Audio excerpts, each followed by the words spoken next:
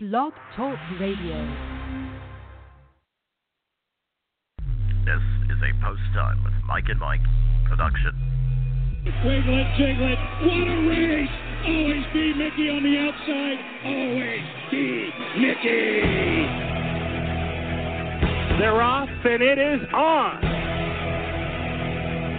And Betting Line has taken the lead. Choo-choo! Boom! Just like that! You're tuned in to Harness Racing's fastest 90 minutes Post Time with Mike and Mike, with co-host Mike Carter. Believe in the spirit? Do you believe in miracles? And Mike Bozich. Smoking Gun, Shaman Hall, production, Smoking Gun is flying. Here comes Smoking Gun. I don't know. That just happened. That just happened. That just happened.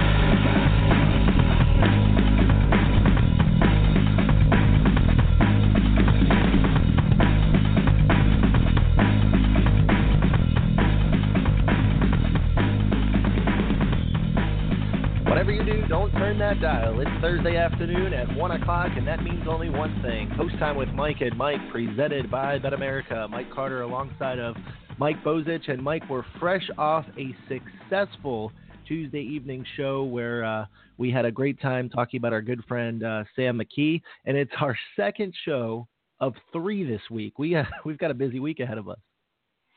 Yes, and we'd like to thank everybody that helped contributed to the Sam McKee show, all the guests, all the family members, all the fans that left messages. It was truly a very inspirational show, and Sam McKee, we understand, is doing pretty well. So our prayers, continued prayers, go out to Sam McKee and his family as he continues to recover. By the way, that's on our archive at posttimewithmikeandmike.com. You could also listen to it at betamerica.com/barn if you missed it. Yeah, definitely, Mike. All of our archive shows are actually on BetAmerica's website at betamerica.com/barn. Well, Mike, we got a very interesting show. It's kind of a different show for us here on Post Time with Mike and Mike as we talk to some of the candidates running for USTA positions. And, Mike, we've got 2 of them running for vice chairman, including Alan Leavitt and Steve Oldford. Those guys are good friends of yours, right? Yeah, I know Steve Oldford quite well. Steve Oldford's a USTA District 2 director, and he's running for vice chairman as well. Alan Leavitt's going to be joining the program. He is the USTA chairman, District 6 at large, and he is also the president and general manager of Walnut Hall out of Kentucky, and he is running for that spot as well. Don Marion may or may not join us. He is the third third candidate for the vice chairman seat. Running, and I believe that was a spot that was vacated by Russell Williams. But Don Marion is the chairman of USTA District 9. He is the current director of the Maine Harness Horsemen's Association, and he is also a real politician, Mike. He's in the Maine House of Representatives, so that's the reason why he's basically a 50-50 coin flip as far as him joining us. So we'll see if Don can make it. Plus, Mike, the 2 candidates for the chairman of the board, and Ivan Axelrod has had that spot for quite a while, and he is up for re-election. He's going to be joining the program. He's also a District 3 chairman. He's been with the USTA and as a director since 1988. And his challenger, Gabe Wand, will be first up. He's going to be joining us in just a moment from Wisconsin. Gabe Wand is the chairman of District 4. He is running for that seat, longtime horseman from the state of Wisconsin, Mike. So it's going to be a very interesting show. A lot of people think maybe it's kind of the undercard of the big debate that we have coming up next Thursday at 7:30. And, Mike, we've got a lot of feedback from that debate. We're finalizing the format, finalizing the questions. It is not too late to send us your questions. Email us if you would like us to ask a question of one of the candidates, one of the 5 candidates running for the USTA presidency. The email is mike@posttimewithmikeandmike.com. We also have many directors' questions as well, some 60-odd directors who will actually be voting. And, Mike, we get a lot of questions about if you're a racing fan or if you're a horseman or if you're not a director, how can you be involved in the presidential election for the USTA? Well, it's very simple. You have a director. I mean, if you're living in the United States, you have a director. So call them, email them, make your feelings known about your choice for the presidency, or even your feelings on what maybe some of the important issues are. So you can get involved even though you're not directly voting, Mike.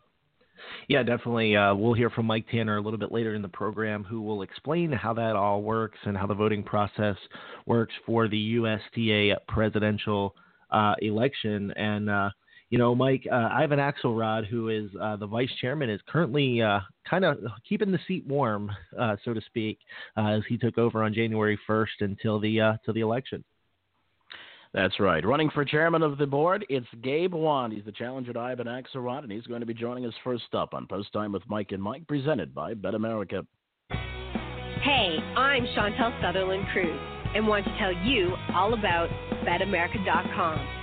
It's the coolest place to bet on horse racing on over 200 racetracks from America and around the world.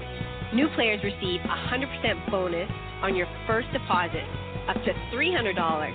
That's the best sign-up bonus available today. It's time to play the BetAmerica way.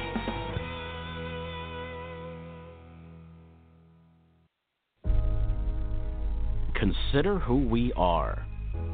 According to the 2010 Equine Census, we are 28,340 people with 81,000 horses on 16,040 properties that comprise 587,000 acres.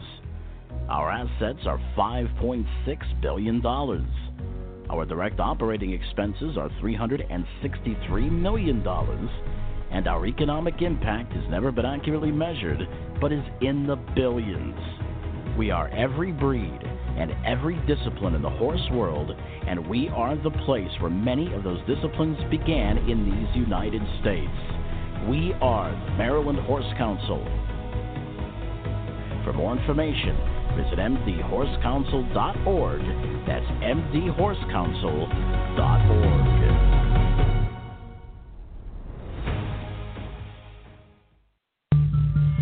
5 men. Together, we will reinvent harness racing. Whoa, this is going to revolutionize everything. 1 place. Why settle for less when you can settle for more?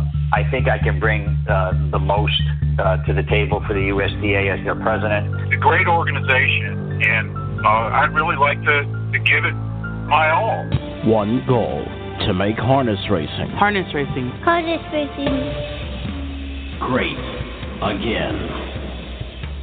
Catch the first ever USTA presidential debate Thursday, February 16th at 7:30 at posttimewithmikeandmike.com or on demand on the BetAmerica Radio Network.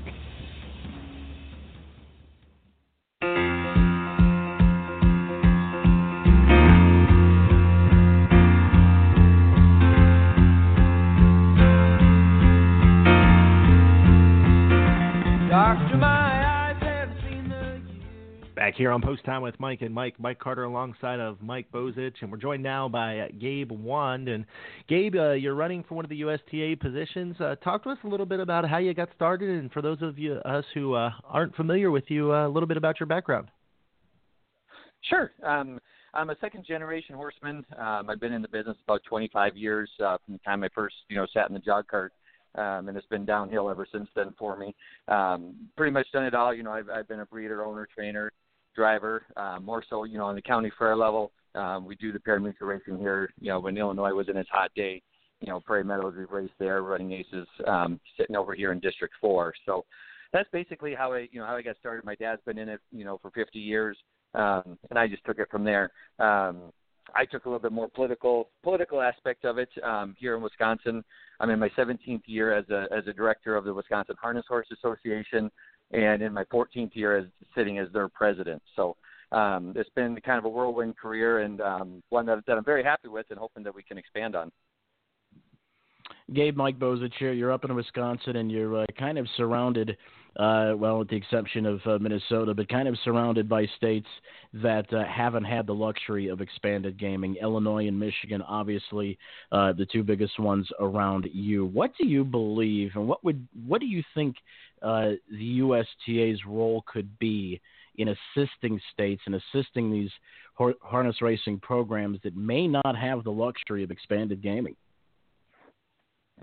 There's really a lot the USTA can do. A lot of times we get cornered into just focusing on slot states and what we can do on a national level. But I really think that we need to narrow it down by district. There's a lot of districts out there, for example, like District 4, that have very little expanded gaming. Illinois has 0, District 5. You mentioned Michigan, but we need to kind of start on the grassroots level. There's a lot we can do, ownership seminars, marketing, try and work with the local groups that each state has and try and, if nothing else, teach them, how to do their marketing program, how to get their fans in the seats, how to get owners into the business, et cetera. It's the fractional things going over huge. We did it here in Wisconsin on a short, real small scale. I think we had 10 or 12 people in a bucket list, and those guys, turned to be fans for life. So I think we need to focus a little bit, not just on the big picture, but these small states with associations, they've got the people, they've got the desire to do it. A lot of them just need a little guidance, and I think that's where the USTA can come and step in. They're able to take what all the districts have done in the past and almost give them, I don't want to say a manual, but a little bit of guidance. This is what works in this state. This is what works in this state. What can we do to help you? Visiting Gabe Wand, the chairman of the USTA District 4, also a longtime horseman running for the seat of chairman of the board for the United States Trotting Association. Gabe, reading over your platform, you stated that this election may be, in the series of elections, I should say, in the USTA, may be the most pivotal in the history of the USTA. Can you elaborate on that a little bit? Yeah, the industry's really at a turning point. We have declining numbers all across the board from horses to membership. We haven't had any change in our leadership, really in 28 years. We had 2 presidents. We've had a chairman for 10. Not saying that either one of them did any, ill will or bad job. But, the time for change is now, and it's going to focus and be able to change how things are going forward. And that's what we need to focus on, because if we don't bring in new ideas, people that are willing to make some changes and look at things as a whole, a little bit more as a business, that's pretty much where we're going to be at. We need to be able to be proactive instead of retroactive, which USTA has kind of always been. And that's just kind of where we need to go going forward. Right now, the USTA gets a lot of heat, a lot of, I don't want to say bad press, but we're always called upon to do. We're not doing enough. We're not doing more. So I think we need some leadership that's going to engage our membership, listen to them, find out what can we do, what's working for them, what do they want to see, and then be able to justify it and not just throw money around looking at, if somebody's making a big stink on one side, let's throw some money at an event or a study or anything like that. We need to have some kind of metrics to be able to measure that. And that in turn, getting everything involved might maybe help us out a little bit in our public perception to be able to get more of our members on board and wanted them to participate a little bit more. Now, Gabe, under your director accountability on your part of the website on the USTA, you talked a little bit about, you've heard from some that maybe 60 directors is too much, and that you wanted to challenge each director to become more involved and hold all directors accountable. How can we do that? And, I know there's been a lot of criticism, like on the last day of the USTA meetings, some of the directors kind of headed out before some pivotal votes. How do you think we can challenge the directors to be more involved?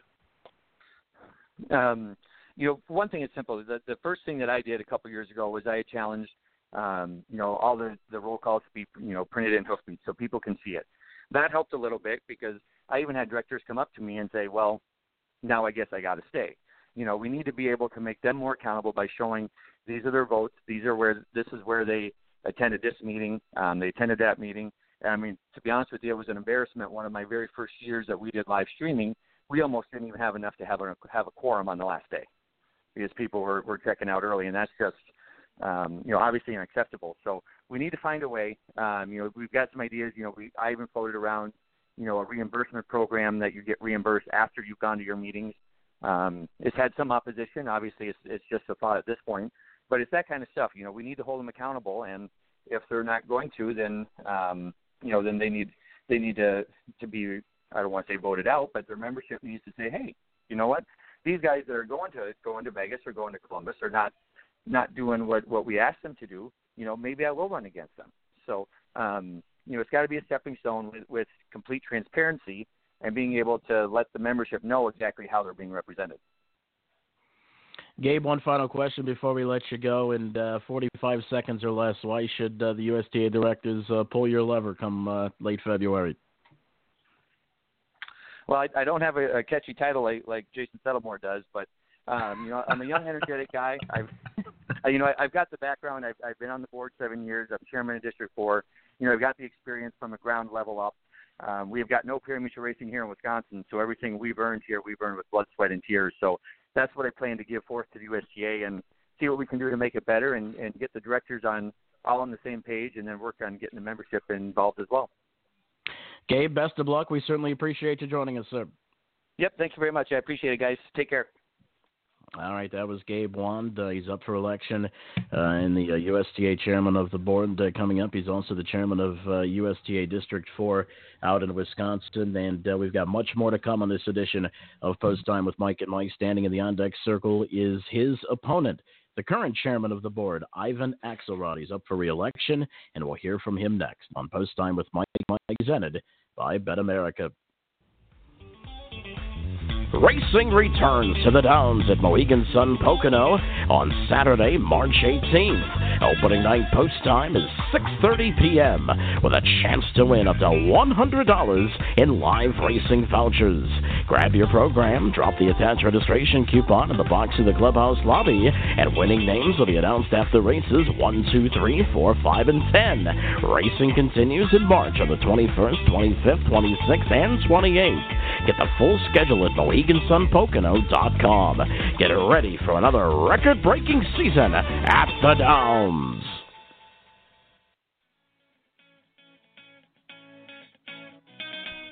Here at the stable, our mission is to provide fair market for owners of yearlings while giving investors the most informative way to purchase all of or part of a horse. The stable will cater to all budgets by having an open fractional buying market and a flat-rate billing system. At the stable, we aim to minimize the risk in buying and maximize the benefit of selling. Visit thestable.ca or give Anthony McDonald a call at 519-400-4263. That's 519-400-4263. It's thestable.ca.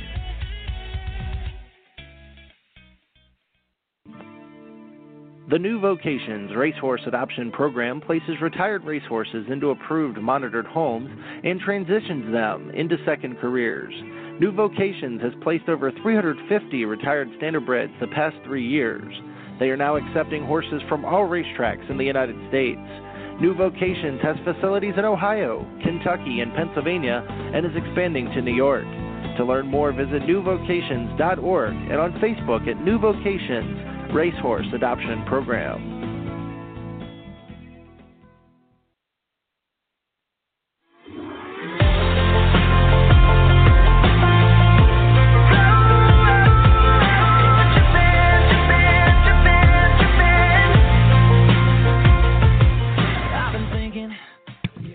We're back on Post Time with Mike and Mike Carter alongside of Mike Bozich, and we're joined now by the current chairman of the board and kind of keeping the seat warm for the USTA president, Ivan Axelrod. And Ivan, first, welcome to the show, and talk to us a little bit about who you are, and for those of us who may not know who you are, how you got in the business.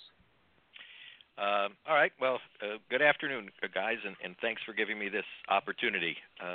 It now seems like a long time ago I got involved in the business, but primarily it actually happened with Governor Ronald Reagan, where he legalized night harness racing in California to generate some more income for the state. And that allowed me to go to college in the daytime and go to the races at night. And after I did that for a long time, I bought my first horse in 1981.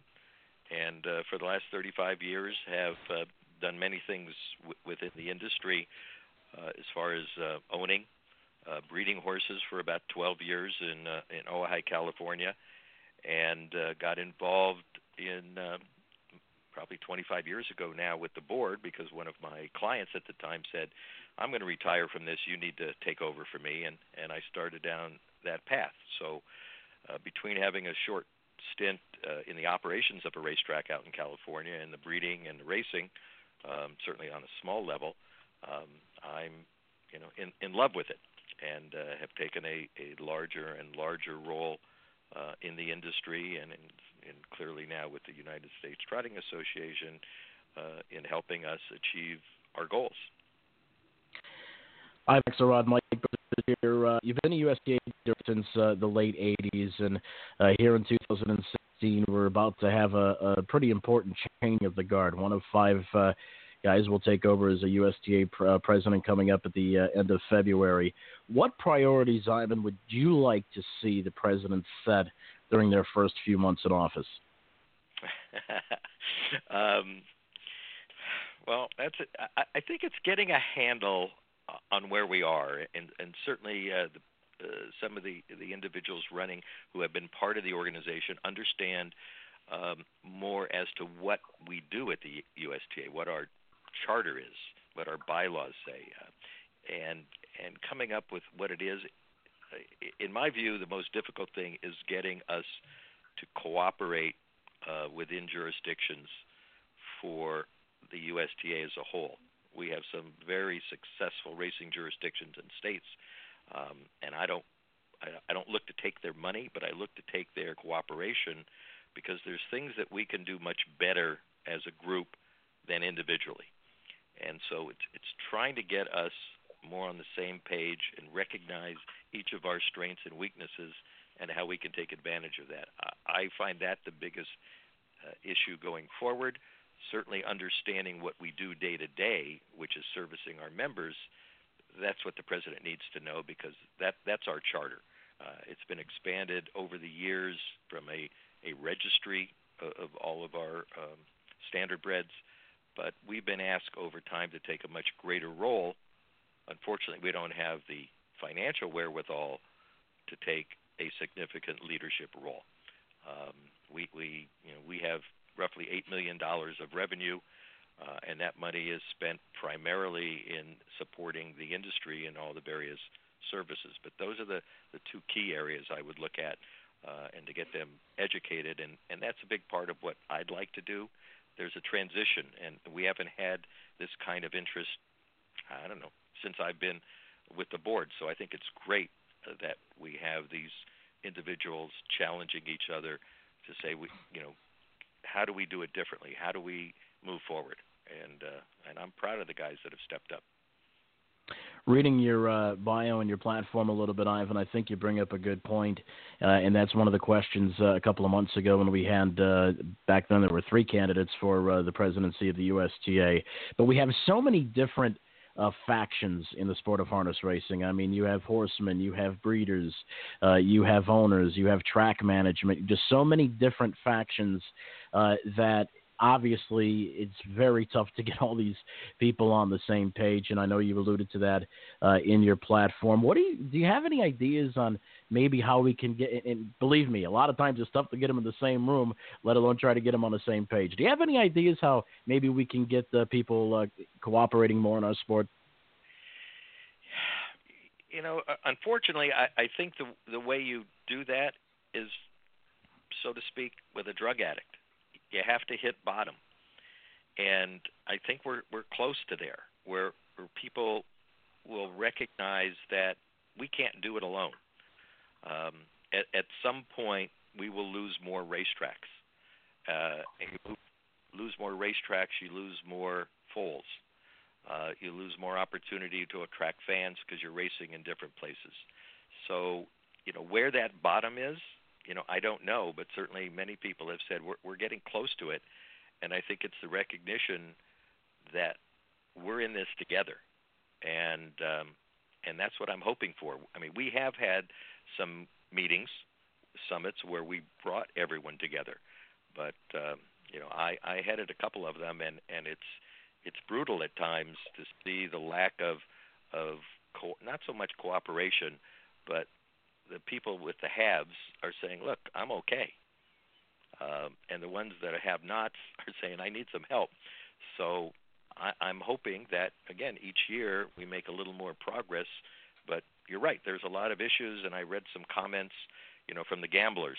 They said, well, I read all these platforms for the people running for president. If they didn't mention the word gambler, I'm not voting for them.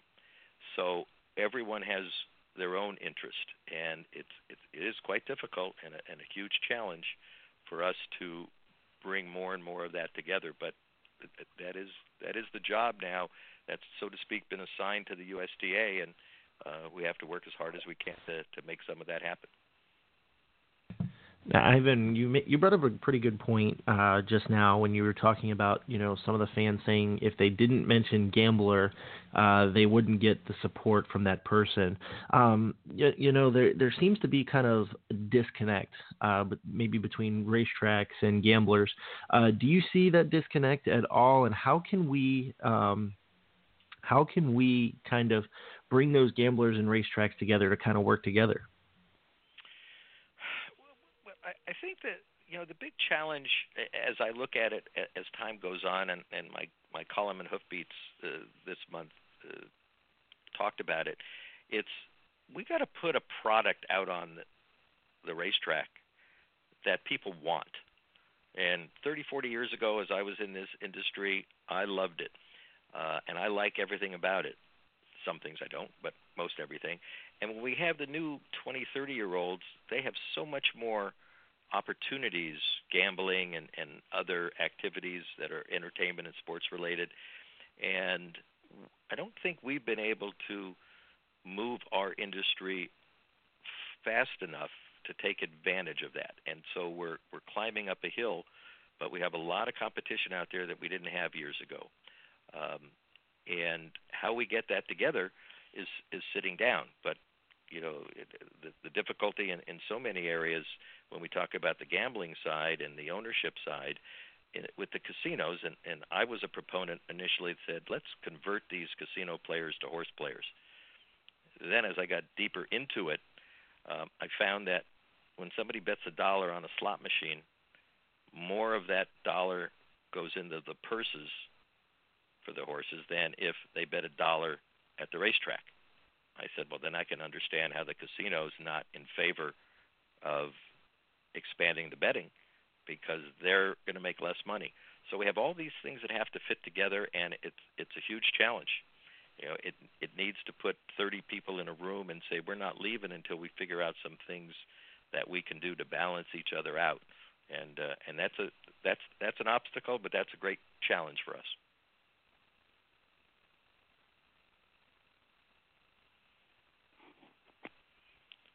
Pull your trigger coming up, pull your lever, I should say. Hey, Mike, I don't mean to interrupt you, but you had yourself on mute, so go ahead and restart your question. Yeah, Actually, I was just practicing the question. Mike, let me repeat that question, Ivan. 45 seconds or less, my friend. Why should the directors pull your lever come the end of February? Well, I think there's a couple of reasons. One is, while having a long time in this position, I have learned a great deal. I think we are going through certainly a pivotal time. I think it's important to have a positive transition. We're going to have a new president, a new vice chairman, and there's a lot going on. I know what's there. I can be helpful in the transition. I don't plan on being in this position for many more years. Maybe this is the last because I've given it my all. I want to continue to do that. But I think I can help greatly in this transition and continue to move us forward and with my work on the finance board as well. Ivan, we appreciate it, and good luck come the end of February, my friend. I thank you both. I appreciate the opportunity today. All right, that was Ivan Axelrod. He is the current chairman of the board. And I'll tell you what, Mike, what an alarming fact that Ivan brought up about that $1. I just can't get that out of my mind as soon as he said it. $1 in a slot machine is actually going more to the purses than $1 wagered on our own sport. Yeah, it's interesting. Yeah, well, sorry, I didn't mean to interrupt you there, but it's interesting. Me and you, we talk off the air, using Facebook chat, and that was one of the things I think I said to you was, "Whoa, that's an interesting fact." That hits home. Well, we've got plenty left to come on this edition of Post Time with Mike and Mike, presented by BetAmerica. A little bit later on in the program, it is our ongoing series about harness racing's winter capital. We've got Gabe Prewitt. He's our weekly guest, and he'll be joining us in just a couple of minutes. Plus, Don Marion may or may not be joining us, depending if he can get out of some of his political meetings at about 1:45. We know Steve Oldford will be joining us. And he's up for candidacy for the vice chairman of the board, as well as our next guest, Alan Leavitt, the USTA chairman, District 6 at large. He's also president and general manager of Walnut Hall in Kentucky, and he's in the on-deck circle. You've got Post Time with Mike and Mike, presented by BetAmerica. Hello, this is Kayla Stratt, and I'm here to tell you all about BetAmerica.com. It is the fastest growing legal, safe, and secure website to place all your bets on horse racing. BetAmerica covers over 200 racetracks from North America, the UK, and my home country, Australia. New players to BetAmerica receive a 100% bonus on your first deposit up to $300. That's the best sign-up bonus available today. It's time to play the BetAmerica way. Embroidery Unlimited is a premier provider of quality embroidery, screen printing, and promotional products. Our commitment to quality and pride in our work is second to none. We focus on quality and customer service. For all of your stable or business needs, Embroidery Unlimited is the #1 provider in harness racing. Give Jim Winsky a call at 508-485-5522. That's 508-485-5522. Or visit them on the internet at embroideryunl.com. That's embroideryunl.com. Embroidery Unlimited.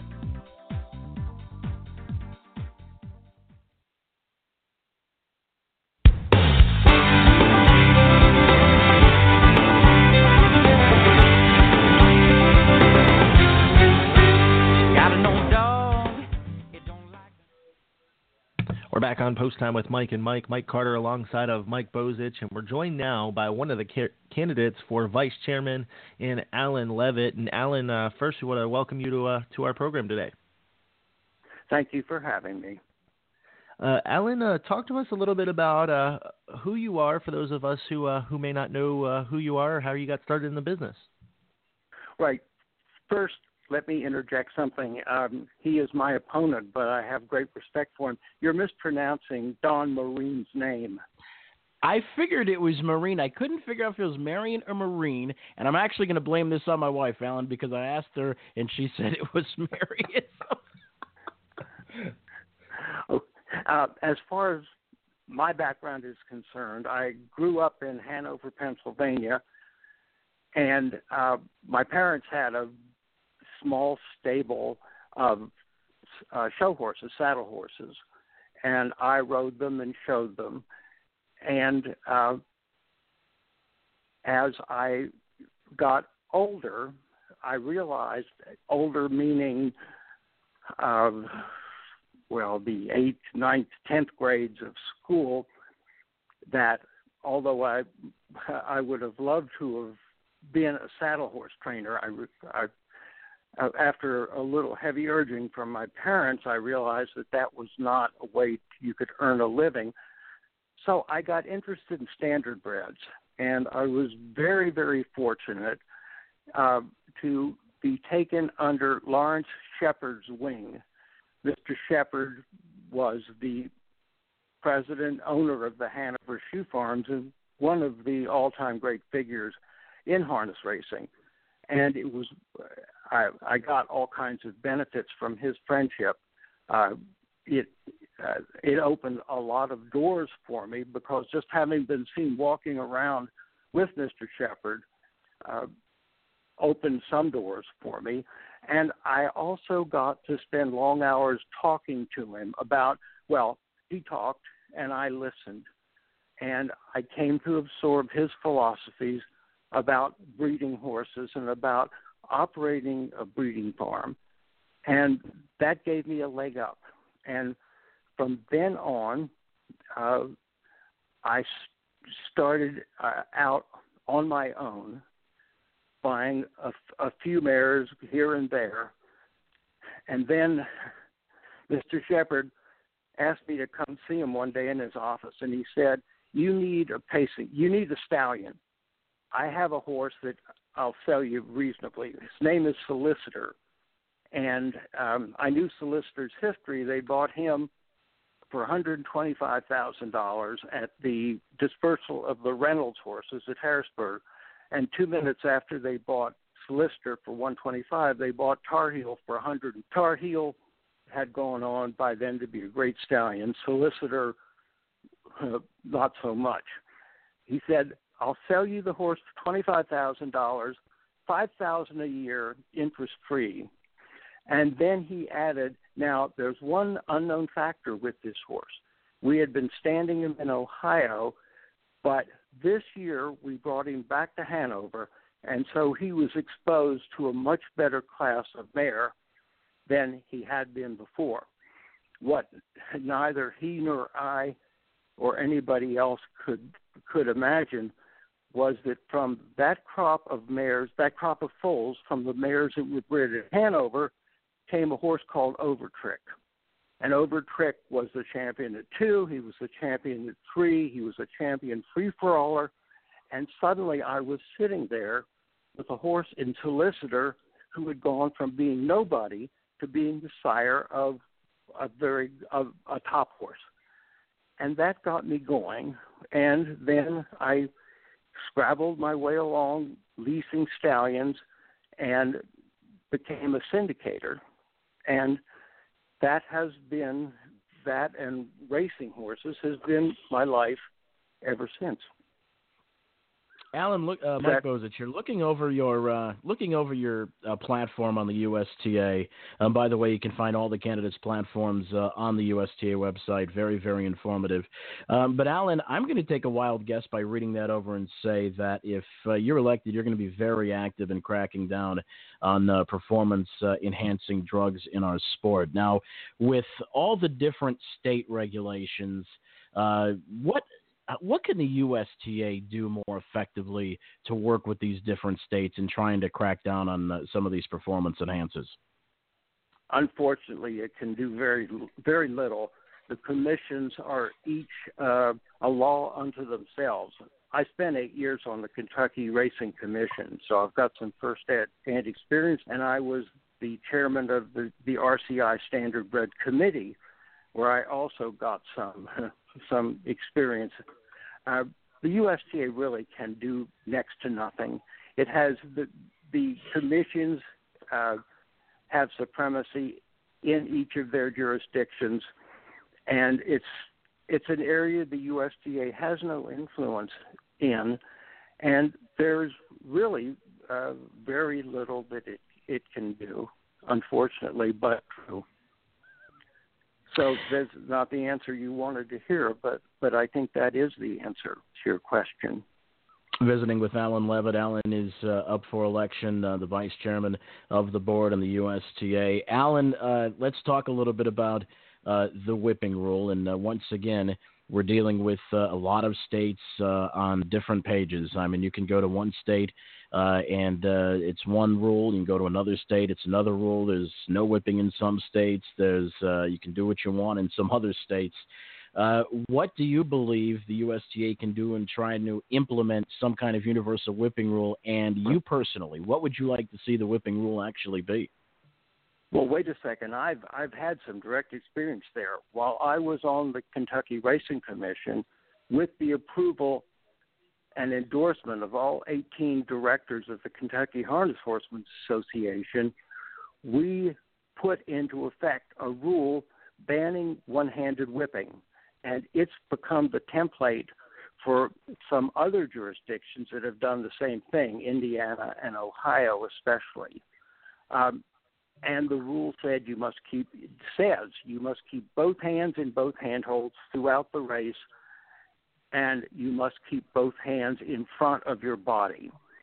Now, that whipping is going to become a very hot subject because, as I'm sure everybody knows, all whips have been banned in Australia. And it is only going to be a matter of a short time before PETA and Co. come looking at us. They've been here before They said a few things, and then they got distracted. That they were dealing with us at the same time they were snooping on Asmussen, the thoroughbred trainer, but they haven't forgotten us. A total ban on whips is a terrible thing for racing. They've had it that way in Norway for a number of years, and it's a charade to watch. The drivers will tie a knot in the end of their lines, and they'll use it to beat the horse with the knot. And there's also a lot of hypocrisy. Those Norwegian horses see plenty of whips. I'm sure they see plenty of whips on race day before they're out on the track, and they probably see whips when they're training as well. So it's a hypocritical and terrible situation. I think the USTA, oh, by the way, when we did it in Kentucky, when it was done in Ohio, when it was done in Indiana, it did not lower the betting 1 penny. The horses, the bettors bet just as much, if not more, on the races that banned one-handed whipping. The horses went just as fast. They took new records. There were no problems. It was totally good in every respect. And a few years ago, came to the USTA with the rule proposal that we should endorse a ban on one-handed whipping. It got nowhere. It is a subject that we're going to have to come back to, and we're going to have to come back to it soon, because if we don't take a stand here, do something, somebody else is going to come along and do something for us. And what they're going to do is they're going to take away whips altogether, and that would be a dreadful thing. Alan, in 45 seconds or less, why should the USTA directors pull your lever come the end of February? I think because one of the things I want to do is lower the charges that are made on the breeders and the owners, who are the essential elements of harness racing. Whenever I raise this question, I'm told we have to charge them a lot to pay for other activities. The breeders and the owners are the essential element that they should not be overtaxed to pay for non-essential activities. That's my basic thing. As a classic example, it costs $175 to register full before the 1st of January after it's foaled. After the 1st of January, it costs $475, which is onerous. I mean, it's a punitive charge, and it's done simply because the breeders have not had a loud enough voice until now, and they can get away with it. But if you're having trouble paying the stud fee, there's no reason that the registration fee should be tripled to make your burden even more onerous. So those are things that whether I'm elected or not, I'm going to be active about. But if I am the vice chairman, it'll give me a better place from which to influence these things that need to be changed. Good stuff, Alan. Very good points. We certainly appreciate you joining us. Good luck come late February, my friend. Thank you. Thanks for having me.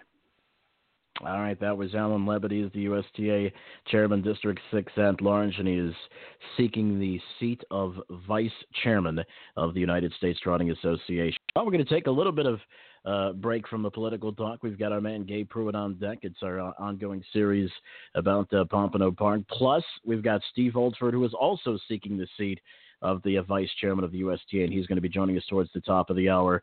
Don Marine is currently fulfilling some obligations up in his political seat in Maine, so he will not be able to join us. But for his platform, you could log on to the website, ustrotting.com. Gabe Prewitt's on deck. You've got Post Time with Mike and Mike, presented by BetAmerica.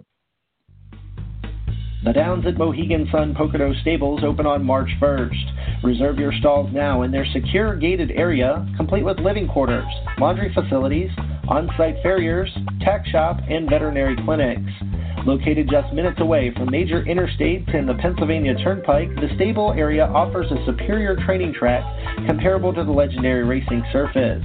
Reserve your stalls now at the discounted 2017 rates by calling Luann Reynolds at 570-831-2125 or access online at MoheganSunPocono.com.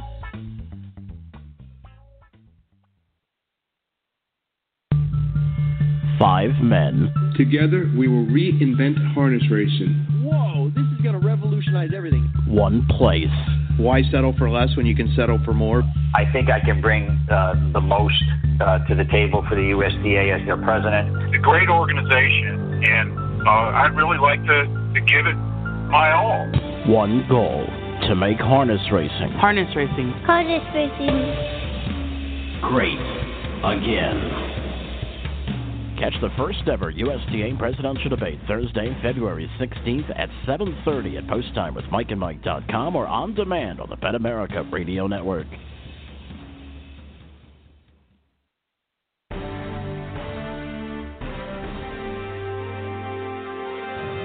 Max Daddy Blue Chip unwinding up on the far outside. Here is Max Daddy Blue Chip, who is unleashed late. The opinions of our next guests may not necessarily reflect those of Post Time with Mike and Mike. Listener discretion is advised. Pinocchio is going best of all in deep stretch. It's Pinocchio to win. Back-to-back for Pinocchio. Alexis Jackpot finished second. Lions Johnny was third. 1:48.3. That is the fastest mile in the history of Pompano Park.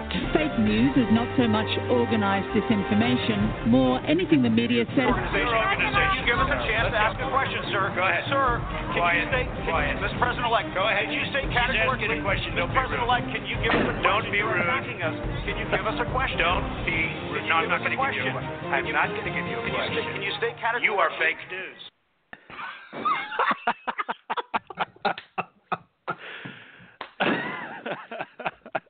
Welcome back, everybody, to All right. That was a great opening right there. That was totally a curveball for me.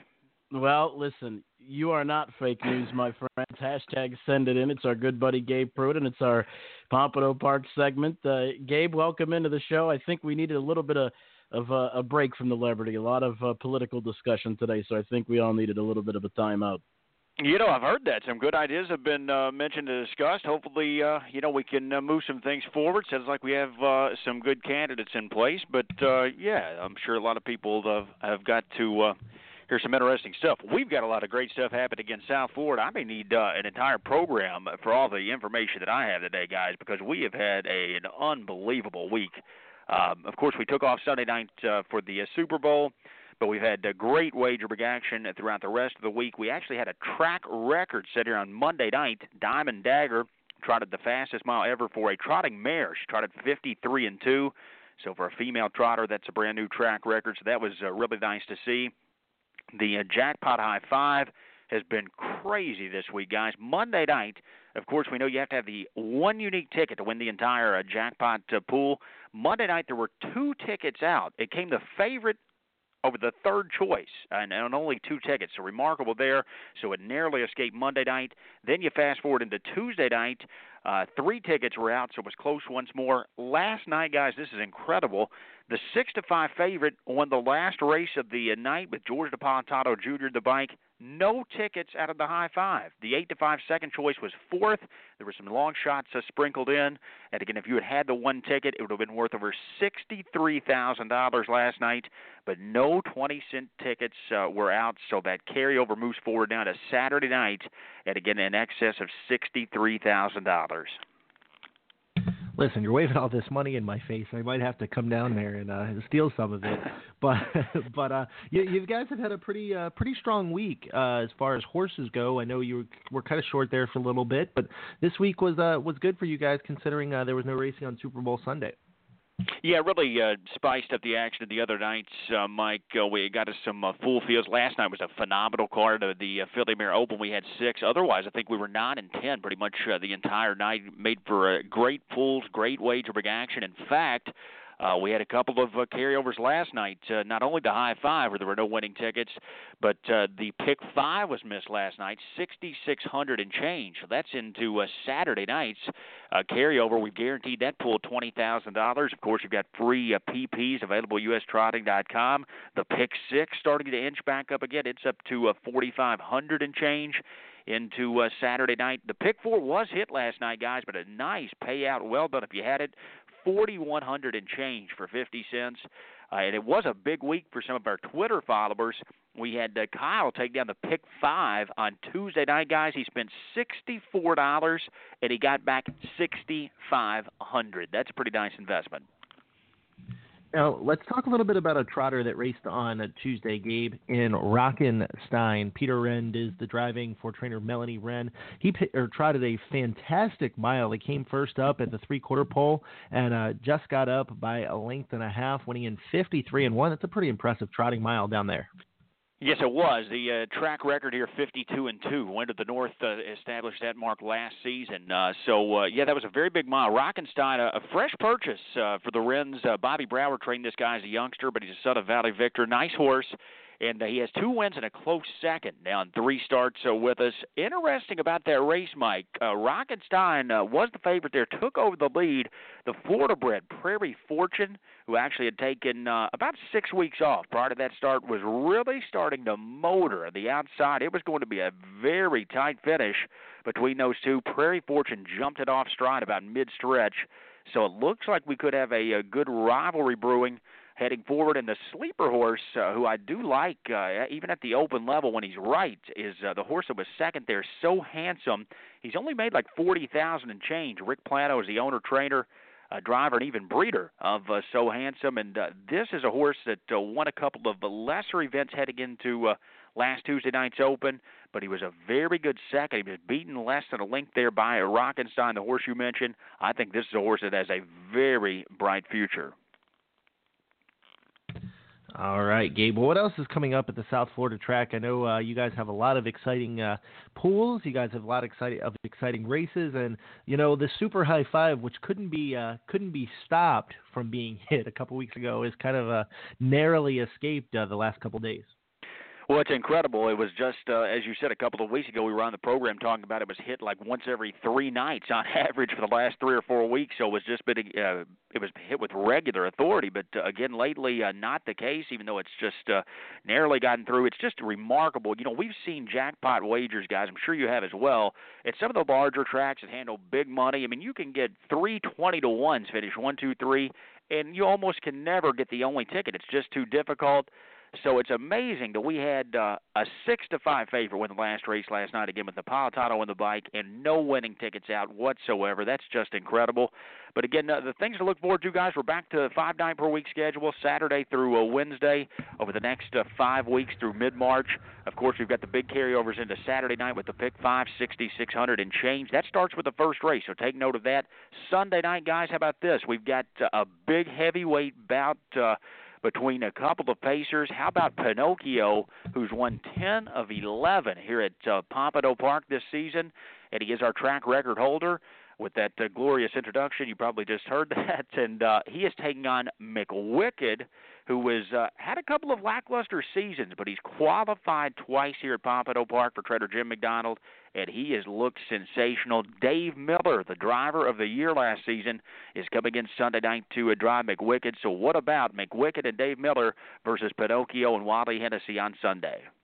All right, that'll be fantastic. Give a good stretch call because we might have to play it when you get your new Open. We're going to give you a new Open every week, Gabe, by the way, so, just be aware of that. But, Gabe, on a serious note, you mentioned, I think, a pretty good point as far as the gambling strategy is concerned.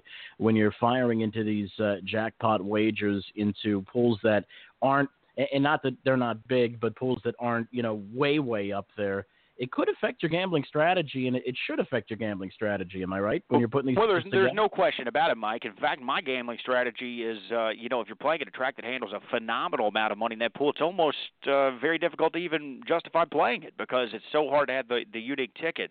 Now, in our case here in South Florida, we routinely bet every night, even when the carryover gets way up there, we routinely bet less than $10,000 in that pool. In fact, last night, even with $55,000 carryover, they bet like $9,600 and change in there. So it's not high enough to where you cannot have that unique ticket. That's the great thing about it. Again, like I said, a favor win last night, and if anyone had been able to put that sequence together, they would have netted over $63,000. So I really think that instead of playing it from a standpoint, if it has to come something impossible almost for you to have the only ticket, really you handicap what you like. Maybe you do spread out a bit, but it is very possible to have the only ticket here. On Monday night, as I mentioned, the favorite won the race. The third choice was second, and there were only 2 tickets out, so it narrowly escaped Monday as well. All right, Gabe, or Mr. Trump, as we should call you. No, I'm just kidding. Anyways, all right, Gabe, well, we certainly appreciate you taking time out, and we'll see you back here next week, buddy. Always a pleasure, guys. Look forward to it. And great job. Say what? Sorry. Go ahead, sorry. Listen, Gabe was about ready to give us a compliment. Cut off. Oh, mercy. Oh, no. Yeah, you know what? I'll You would cut him off. Gabe, listen. If you want to complete, Gabe, if you want to complete that great thought and you want to complete that great compliment, please leave it on Twitter or Facebook. Hey, Mike, hold on. I got him back. Here's what he had to say. Mike decided to cut you off. What were you going to say? Am I live back on? I just get slammed down. No, I was going to say, guys, I just wanted to tell you on air that great job with the Sam McKee show on Tuesday night, and really kudos. I heard a lot of feedback throughout the industry, and we all really appreciate you guys putting that together, and just wanted to tell you well done. All right, Gabe. We certainly appreciate it. Don't listen. Just ignore Mike and his X button. Okay, I'm going to take it away for next week. I am finished talking now, so it is perfectly fine to slam the phone down at this point. All right, Gabe. See you next week, buddy. We are so mean to him, aren't we? Yeah, we are. But listen, I just picked up the phone and called him. It was just that easy. So, anyway. All right. Our good friend Steve Oldford is on deck. He is running for one of the USTA positions coming up at the end of February. And this all preludes to our USTA presidential debate coming up next week. You've got Post Time with Mike and Mike, presented by BetAmerica. The New Vocations Racehorse Adoption Program places retired racehorses into approved monitored homes and transitions them into second careers. New Vocations has placed over 350 retired standardbreds the past 3 years. They are now accepting horses from all racetracks in the United States. New Vocations has facilities in Ohio, Kentucky, and Pennsylvania, and is expanding to New York. To learn more, visit newvocations.org and on Facebook at New Vocations Racehorse Adoption Program.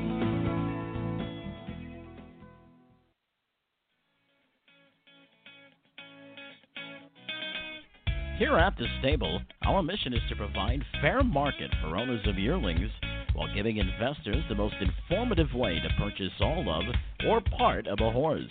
The stable will cater to all budgets by having an open fractional buying market and a flat rate billing system. At the stable, we aim to minimize the risk in buying and maximize the benefit of selling.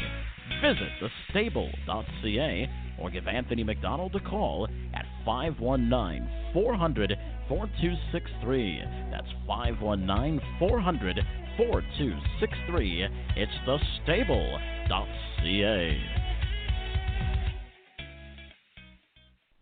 Hi, this is Mike Tanner, Executive Vice President of the United States Trotting Association.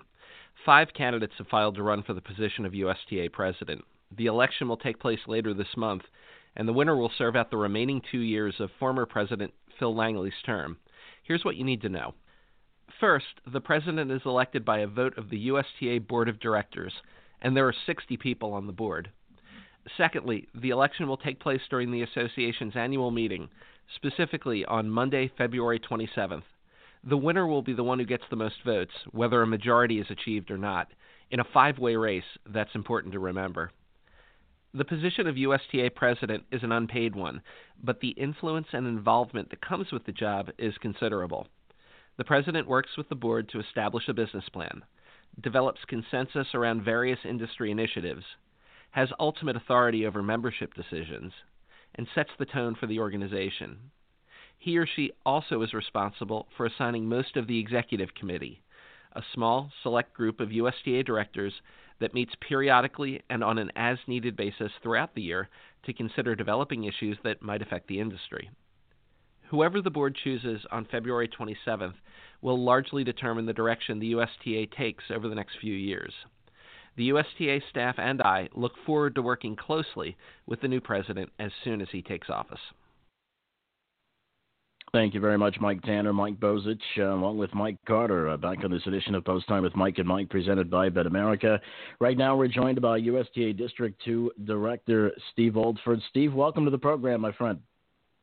Thank you to have me back again, gentlemen. It is truly a pleasure. Steve, before we get down to business, I want to talk a little bit about my old boss for 10 years, and certainly a great loss to the harness racing industry, passing away earlier this year. Ken Marshall was a longtime director at District 2, was the longtime race secretary at Hazel Park, director of racing, and he was the director of racetrack operations towards the end there. Steve, just can you share a couple of thoughts about our good friend Kenny? Well, I'll tell you, it's a very, very sad and tragic loss. He so invigorated the industry even after Hazel Park lost or gave up the standardbred. Kenny remained passionate about standardbreds, and to the point where he offered to resign his position with the USTA and the chairmanship for our district, of which we as directors turned him down on that point and asked him to stay on. He served with diligence and a very positive attitude. And on a personal note, he gave me an opportunity to start, and you remember Mike Bozich, the amateur driving club at Hazel Park, which had never been done before. And he took the risk with us, and we put on a great product for him, and he and I became good friends. Some people thought he was a little bit crusty, and he could be, and I think that goes with the nature of the job. But truly, he is missed and will be missed in the future. Steve, for those of the people who listen to our show who may not have heard your first interview with us and who may not know you, talk to us a little bit about who you are and how you got started in the business. Oh, thank you. I started a very, very long time ago. I won't tell you how many years. When I was a young lad, my dad bought a half interest in a racehorse, actually, that raced at Hazel Park, and I have fond memories as a very young lad of going to Hazel Park on Friday night. Fillies and mare open trot. The horse would win. We'd get our picture taken. Everybody was happy, and of course that led to more horses. And by the time I was 12 or 13, I was actually jogging them, and by the time I was 16, I was itching to get my license to actually go out and race, which I did, and raced at the fairs in Michigan. Back then, the fair program was pretty lucrative, and I kind of stuck with it and got through college and joined the family business and switched over to broodmares and colts. I did that for a very long time because I cut a deal with my wife. She thought I was going to kill myself racing, of which I've tried that a few times. And so after 25 years, I got back in the bike in 06, and after campaigning Grand Circuit horses and raising mares and colts and having my kids involved, and started racing again. And I get about 80 races a year, and the amateur racing circuit has been very, very good to me. I've been able to represent the United States in places like Italy and Finland and Spain and New Zealand. So having a great time. I joined the USTA, I think 6 years ago, and as a director, and since that time became a trustee in the museum. So it's time to give back to the horse industry that has been so darn good to me.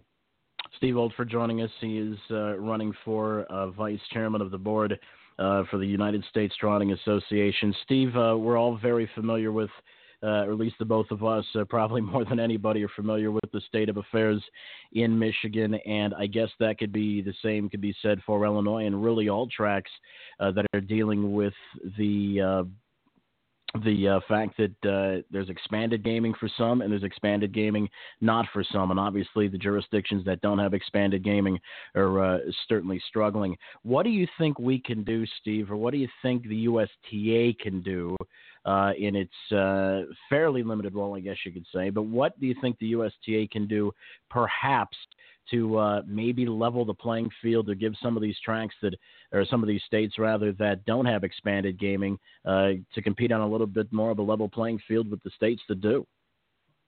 I think number one is within the various factions of the industry is to create unity.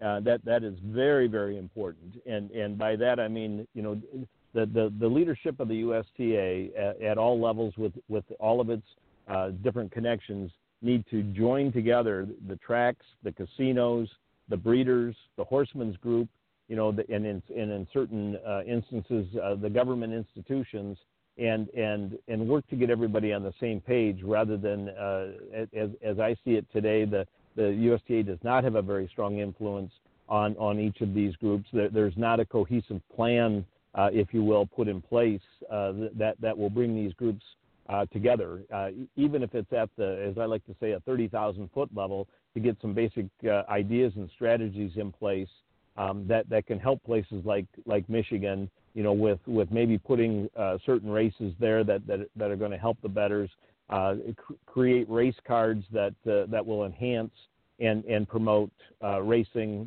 both at all levels, at ownership level, at the breeding level, and certainly to entice the bettors, which has been everybody's challenge for a very, very long time. Steve, reading over your profile in your format on the USTrotting.com, and by the way, for anybody that wants to check that out, all the candidates' platforms are on the USTA website, so check that out at USTrotting.com. But you mentioned about making the USTA Executive Committee strong and decisive. How do you think we can do that? Well, what would you like to see maybe changed in that Executive Committee to make them more strong and decisive? It starts with the president of the USTA, and I make no qualms. The reason that I'm running for vice chairman is I'm actively promoting Joe Panaccio for president. I recruited him when Jay Sears resigned his spot as a director from Florida. I've known Joe for basically 10 or 12 years now, and I don't see any finer guy out there than Joe Panaccio to be the president. I want to serve on his executive committee. The platform that we've laid out for the various areas in which the USTA needs to become more influential, number one is with the team that's in place to make it happen. And again, no criticism to the current team, but as Mike Tanner pointed out in the opening comments, it meets on an as-needed basis. And generally speaking, I've phoned in to listen to those. It's kind of in a reactive mode. They're meeting to react to a situation that's out there, albeit I think they do a very, very good job with that. And what we want to do is get ahead of it, and let's get the groups together and on a proactive basis, meet by phone, by person, whatever, regularly to bring the important things that are out there, which is to be able to bring the casinos, the tracks, the horsemen's group, the breeders. We need the breeders to breed more. We need the bettors to bet, and we need the tracks and the casinos and the horsemen to get along better. And I think by creating a cohesive executive committee where everybody has tasks, has deliverables, that we can put the USTA in a position of stronger leadership in the industry overall, and move it forward. Steve, one of the things that Joe has done a great job down in Florida is, decoupling has been an issue down there for the last couple of years, and Joe and the Florida Horsemen's Association has done a great job of avoiding that bullet. A lot of people think around the industry that decoupling will be rearing its ugly head over the next couple of years, and a lot of people think that could be the atomic bomb that ends harness racing. Do you believe that there is a way that harness racing can survive decoupling?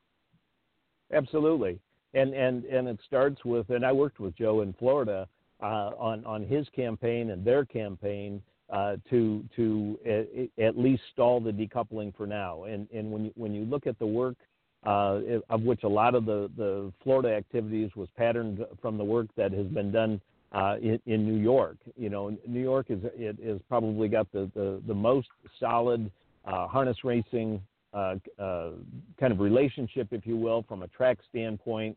In creating the unity that I would like to see taken nationally, and the purses that they're going for at Yonkers. I mean, every horseman on the planet wants to race at Yonkers right now, and that is in large part because of the work that was done by the New York Horsemen's Organization, and they've got the government side of it, they've got the track side of it, and the horseman side of it, and they brought it together, and I think that could be the model nationally. And then just picture that and take it and expand it, and then bring in the tracks from like Michigan, where I live, the have-not states, and maybe there's a way to influence the legislatures and others to bring in alternate gaming. Michigan recently, after a very, very long bitter struggle with the legislator, got some additional leeway and a little bit of solitude, so that we're going to race 50 or 60 nights this next year. I don't think that's enough, and I think that there's a lot more. And if you have a national organization with a solid platform behind it, I think these things can happen. Steve, one final question before we let you go. 45 seconds or less. Why should the directors of the USTA pull your lever come the end of February? Well, I think that I bring a lot of experience at all fronts, and again, I'm working and campaigning arm in arm with Joe Panaccio, and he and I are not beholden to breeding farms, racetracks, casinos, and specifically special interest horsemen's group. We're out there to represent the industry as a whole, and I think we can bring that in a balanced, organized, positive, go-forward manner. And I would appreciate a vote for me and a vote for Joe P. Steve, we appreciate you joining us. Very good stuff, my friend. Good luck come the end of February. Very good. Thank you. Call on me anytime. All right, that was Steve Oldford. He is running for vice chairman of the board for the USTA. A lot of good points, Mike. Obviously, Steve is from Michigan, a state that he's never really had expanded gaming. I know they were close a few times, but have never really got the support, or something has broken down one way or the other. I mean, I remember back in 2004, Mike, they had the support of the House, had the votes of the House, had the votes of the Senate, and then the governor was and that was a very weird situation. But Governor Jennifer Granholm at the time, who was in the Obama administration, I believe now, really, really put the brakes to that. And they've never been able to get on solid footing as far as getting expanded gaming since then. But, he's from one of those states, and Gabe Wand's from one of them states as well. So, it certainly gives them candidates, Mike, I would believe, a very, very good knowledge of what's going on. And as far as those states that don't have expanded gaming, Mike. Yeah, and they have the experience to, kind of guide us through if, decoupling does happen. They've had to deal with it without it for so long that they could potentially help to lead us if, for whatever reason, expanded gaming goes away. All right, Mike, we're going to take one more commercial break. We're going to come back and wrap things up on this edition of Buzz Time with Mike and Mike, presented by BetAmerica. Ladies and gentlemen, we have a disqualification. It doesn't get much worse than picking a winner that ends up being disqualified after the race. What if you could eliminate the stress of sweating out a steward's inquiry? At BetAmerica, we're here to help. Introducing Inquiry Relief. Any winners of a graded stakes race will get paid out even if they are disqualified after a steward's inquiry. Check BetAmerica.com for details and side effects. Get the relief you deserve with Inquiry Relief only at BetAmerica.com. Embroidery Unlimited is a premier provider of quality embroidery, screen printing, and promotional products. Our commitment to quality and pride in our work is second to none. We focus on quality and customer service.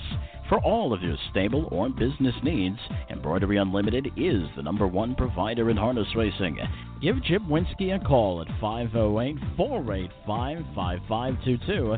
That's 508-485-5522. Or visit them on the internet at embroideryunl.com. That's embroideryunl.com. Embroidery Unlimited.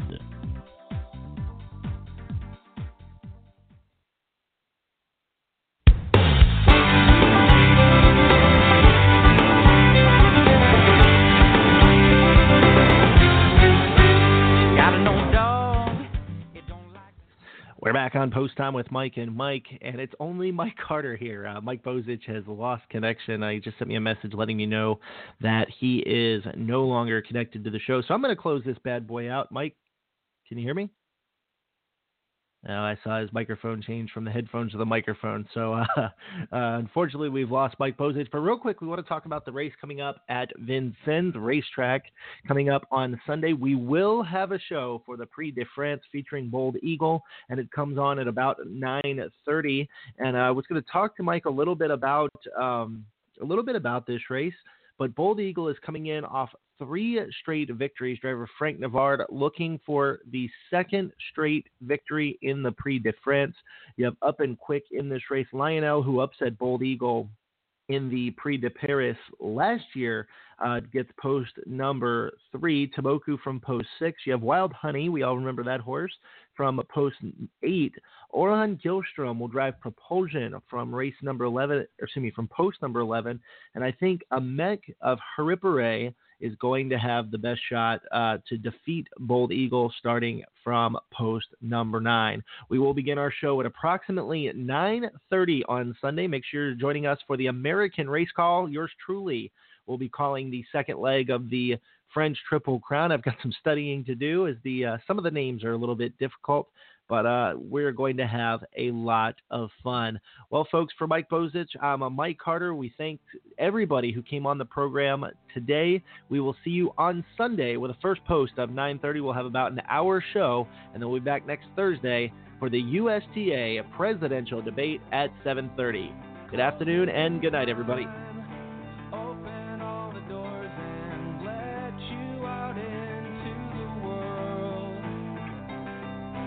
Closing time, turn all of the lights on over every boy and every girl. Closing time, one last call for alcohol, so finish your whiskey or beer. Closing time, you don't have to go home, but you can't stay here. I know